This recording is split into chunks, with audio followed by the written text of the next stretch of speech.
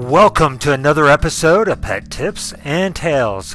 I'm Dennis Schartz, and in this podcast I share my 10 years of experience as a professional pet sitter and a pet sitting business owner, and also 30 years of experience of owning a pet.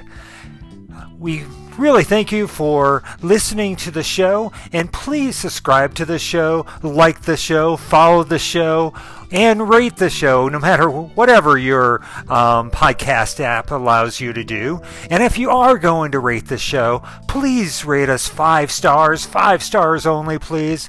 It really helps to get the word out on the show and bring in more listeners. So let's get on with this episode of Pet Tips and Tales. We are going to start with a tip. Well, a tip right now is there are a lot of pets that need homes out there and need to be adopted at rescues and at shelters and all over. So if you're looking for a pet right now, whether it be a cat, a dog, I even know rabbit rescues, any of the pets, look at the rescues. There are rescues. If you're looking for purebreds, there are rescues that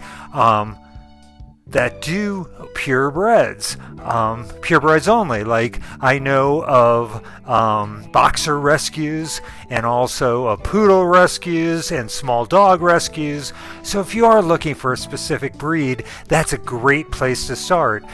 You might even get lucky at your local shelter. We have a poodle who is a purebred poodle, miniature poodle, that we got at a local shelter. So you can even get that, sometimes maybe a couple years older or something like that. But there are dogs out there that needs homes, and cats and rabbits. And if you're looking for a pet right now, that's a great place to go. So please go adopt a pet if you need one.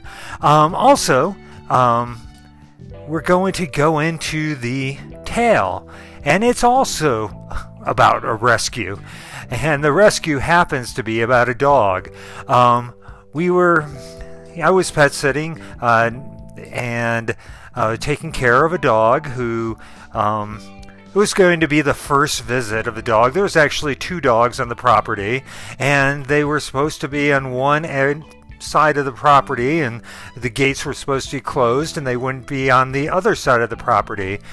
Well, I get there and I find one dog, but I can't find the second dog.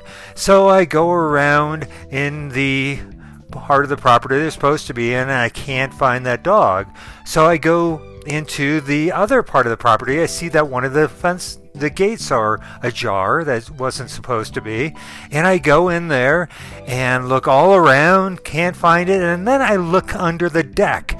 The deck is a couple feet high, it's not too high, and this is a fairly big, it's probably a lab mix, fairly big dog, but it's a 3-legged dog, and it had been thundering a little bit that day, and I know that dog did not like thunder, and sure enough, in the back far corner, the back far part of the deck, as far from either side that you can get, and far close to the house you can get it, so as far as away as you can get from the outside, the dog is under there, just laying and obviously scared.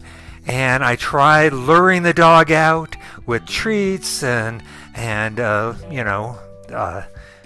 ask him to come out, calling its name, and the dog's not coming out. So finally, I figured the only way I'm going to get the dog out, and wasn't sure I was going to be able to do it, fairly big person, and having to, tall person, being 6'1", and having to basically crawl, almost, flat belly, all the way over to where the dog was. And even then, I wasn't sure how I was going to get the dog out, but that was really the only choice, so I did that and crawled all the way over to the dog and, helped the dog get up a little bit and encourage it and helped it find a way out and rescued the dog, got the dog out of there. and you know, that has happened to me once again, once before, one other time also, and the other time was a very low deck.